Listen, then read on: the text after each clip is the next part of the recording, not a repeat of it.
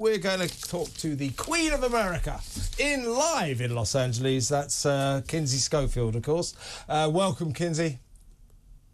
Hi, Kevin. I am fresh-faced out of the shower for the one commenter that said I cake on my makeup when I talk to you. This is for you. That triggered me. Well, you look stunning without makeup or with it. Either way, Kinsey, we don't mind. You're looking good. Let's talk about our favourite couple, Harry and Meghan.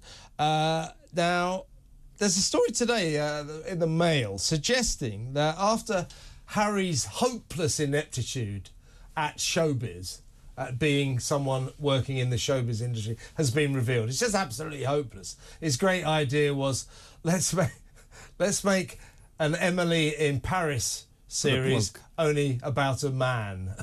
That's his idea of an idea. So he's no good at this stuff. We're learning that Meghan, in the wake of their Spotify deal being cancelled. By the way, don't forget, Harry didn't produce anything for that $20 million. She produced 12 podcasts called Archetypes. Well, don't forget the Christmas special. Don't forget the Christmas special with Tyler Perry. Now, anyway, this article is suggesting that this couple, Harry and Meghan, and we don't see them together often very more, are leading increasingly separate lives. So that Harry's talking about getting back to what he loves, you know, helping people. And he wants to go to Africa to make a documentary about underprivileged people there. Meanwhile, the Duchess of Netflix is busy trying to do deals that will plunge her more and more into the showbiz world. In other words, that they're not necessarily leading lives that are together anymore, that they're going to be more and more separate. What do you reckon of that? Well, I saw an article supporting this one that was talking to some publicists I believe in Los Angeles and New York, that said that Harry and Meghan were simply going in these directions to spotlight their strengths. But I'm not sure either one of them have strengths. I think that their strength has proven monetarily to be their association with the British royal family. Are a lot of people going to tune into Harry's documentary about his solo documentary about Africa? I don't know who would, unless he's going to, which I had reported a few weeks ago, unless he really is going to go into memories of healing there after the death of his mother, perhaps.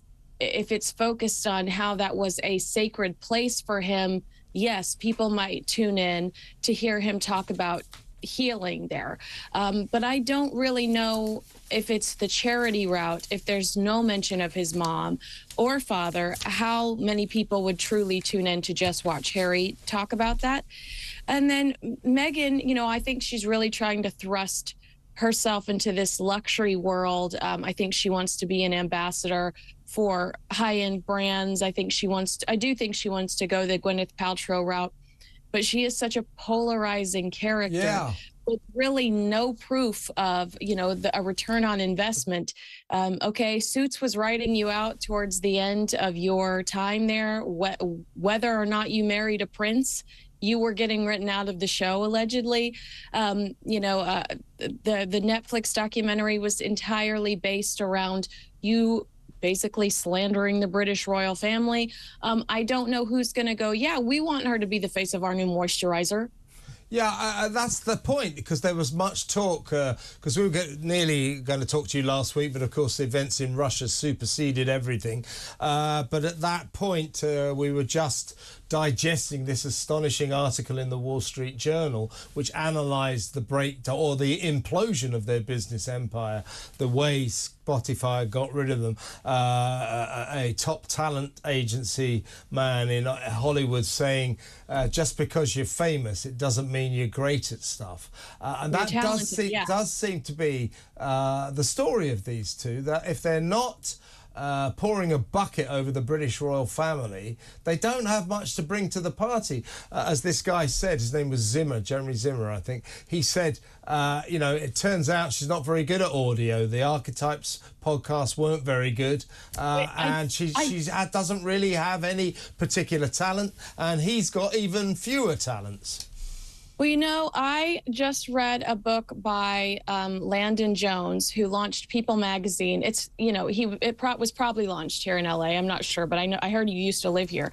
The Kardashians demonstrated, he says in his book, this is called Celebrity Nation. The Kardashians demonstrated that public contempt is not a career killer as long as the same people that profess to despise you continue to talk about you. Yeah. That reminded me of Harry and Meghan. Is this endgame for Harry and Meghan? Hell no. No, because they have proven to people like you and me that people are still interested in them. Yeah. Why not just Kardashian? Why not just go straight reality show? I mean, I think that is where they could really succeed. Good idea.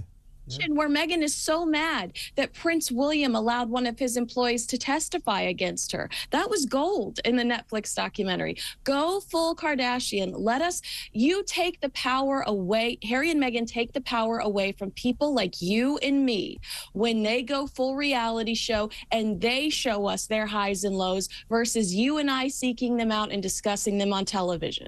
Yeah, and so this time last week, all the talk was about this potential deal that Meghan was going to do with the Dior French fashion company to be the face of Dior, a big-time influencer, allegedly able to earn as much as $200,000 per post on Instagram or what have you.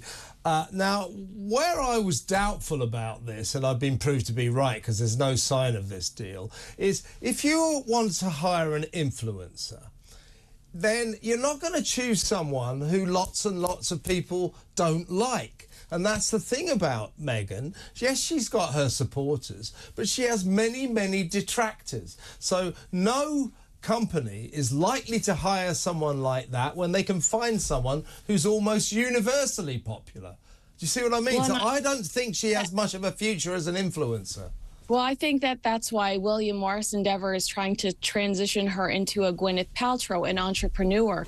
There's even been rumors here in the States that she's talking about creating some sort of subscription service or subscription box. What is that? Meghan's Favorites that come in the mail at the beginning of every month, and you pay her $30 a month and you get some of her favorite products. I mean, there could be that as an option. But you're absolutely right. And where I was tipped off with that Dior article is it said that a socialite, a Los Angeles socialite, is the one that gave them the scoop that Meghan was talking to Dior. And I'm like, in this economy, we don't have socialites. Even Paris Hilton's working. Even Paris Hilton's got a 9-to-5. So I was already, that was already showing me some warning signs right there that a socialite would be giving them the scoop. But I think that Meghan creates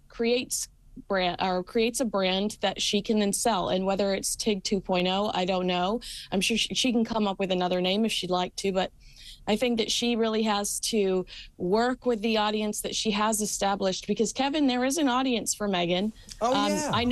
I know because they tear into me on Twitter every day. That's why I don't log in. But there is an audience out there for her. So she's just got to figure out what it is they would purchase and create that product. And what about him? I mean, one of the things we should discuss, I want to talk to you about your president in just a second, but in terms of these two, Harry and Meghan, so they've lost the Spotify deal. They say, oh, we've agreed to part company by mutual agreement. Well, I bet you it wasn't Meghan's idea, if you know what I mean. Now we're hearing Netflix have got exactly the same concerns that Spotify have, which is this lack of productivity. We gave you $100 million. You produced one series, and there's one on the Invictus Games coming up, a couple of ideas in the hat, but nothing much going on. So we're hearing that Netflix want to get rid of them as well. Meghan, as we've discussed, she'll work something out, I guess. And you're quite right, Kinsey. Both of them remain figures of fascination. But what do you see as Harry's future? Well, I was curious when I read the line in the Wall Street Journal about the Great Expectations prequel. I was Ali's probably hard rolling his eyes right now, because we just had this whole debate about BBC's, right? Wasn't it BBC's that was so It was an destructive. abomination. Oh yeah, the BBC one was terrible. Yeah. Let's get the TV critics' eye on this. Would you look forward to a prequel featuring Miss Havisham as a young, powerful woman in a man's world? I would clear the column for that. Yes, Yeah. Not in a good way. Not in a good way, exactly. I mean, their ideas are pathetic, aren't they? I mean, Harry's saying, I've got a great idea. I'll interview Putin, Trump and the Pope about childhood traumas. And he wanted to interview the Pope about fatherhood. I suppose he's the Holy Father, so in that respect. But in other respects, maybe the Pope isn't the guy to ask about fatherhood. He's not really allowed to be a father, is he? Right. No, I mean, the ideas that we've heard are absolutely appalling. But I think with Harry, I do think he's going to have to go the speaker route, which I'm not sure he's physically comfortable with. We'll see how well his Africa documentary does. We'll see how well Heart of Invictus does. But I just think that he lost a lot. People like me that would have tuned in solely because we loved his mother and we loved him growing up. He's lost a lot of us along the way because of how destructive he's been towards his family. So where I normally would have turned that on a Saturday when I was just looking for anything to watch, you know, on my weekend, I won't now because I think of him differently because of what he did to his grandmother and his grandfather. You know, I really felt like he made the last few years of their lives a living hell. And there's a new article today in the Daily Mail that say Harry and Meghan blame their failures on COVID, the death of the Queen. Bad luck, they blame it on. Bad luck. COVID. Prince Philip being sick. Yeah, and Prince Philip being ill and all this kind of stuff. Absolute rubbish. Then the trouble is, essentially with these two, if they're not pouring a bucket on the British royal family, they're boring. They're worthy and boring, and there's no money in this. We've left this a bit late, but I still want to get this in, Kinsey. Let's talk about your president. He's been at it again, confusing Ukraine with Iraq. Let's have a listen. Here he comes. He'll be here. He's always late, Joe. It's hard to tell, but he's clearly losing the war in Iraq. He's losing the war at home. And he has become a bit of a briar around the world. Yeah, so Putin, apparently, according to your president, is losing the war in Iraq, as well as losing it at home. So here he goes again, another gaffe from a president who incredibly wants to do it again. We can't let this guy continue in the Oval Office, can we? No, I think that Putin's probably shaking in his boots right now with Biden's criticisms. I know that you guys don't care, but I think that RFK Jr. is a really strong candidate, and I'm seeing the support increase for him. I'm seeing people like Joe Rogan really give him the time of day. I think the Biden administration should be really concerned about RFK Jr. I know he's got a checkered past, but we have forgiven worse. Look at what Biden and his family are accused of doing and how the mainstream media continue to bury it. I think that all eyes should be on RFK Jr. because I think he has some pretty common sense talking points that really will appeal to the American public about pharmaceuticals, about, you know, he was anti-lockdown, was shut down by all the mainstream media, social outlets when he was saying... Well, he's an anti-vaxxer, isn't he? Yeah, I know. I'm not saying that in a pejorative way. I'm just saying that it's very unusual for a mainstream politician to be an anti-vaxxer. But I also think that it's less about. I think it's more about not forcing us to put it in our bodies. If you want it in your body, go ahead. But we shouldn't be forced to put it in our bodies. But no, I just don't think that, sincerely, I just don't think that Joe Biden is a legitimate option going forward. He makes a mess of everything. I think he's incredibly embarrassing, and he can't execute. He's gonna everybody gets free college. Everybody gets free college. Not today, you know? So it's like he can't even execute his campaign promises. Yeah, because he tried to buy the votes of the younger generation by wiping out all student debt, and the Supreme Court has just ruled that's not lawful. They can't do it. So he's saying, oh, we're going to try it another way. I mean, as if it's some kind of policy that everybody wants. All he's trying to do is to buy the votes of young people who've got Yes. crippling student debts. It's shameless and blatant.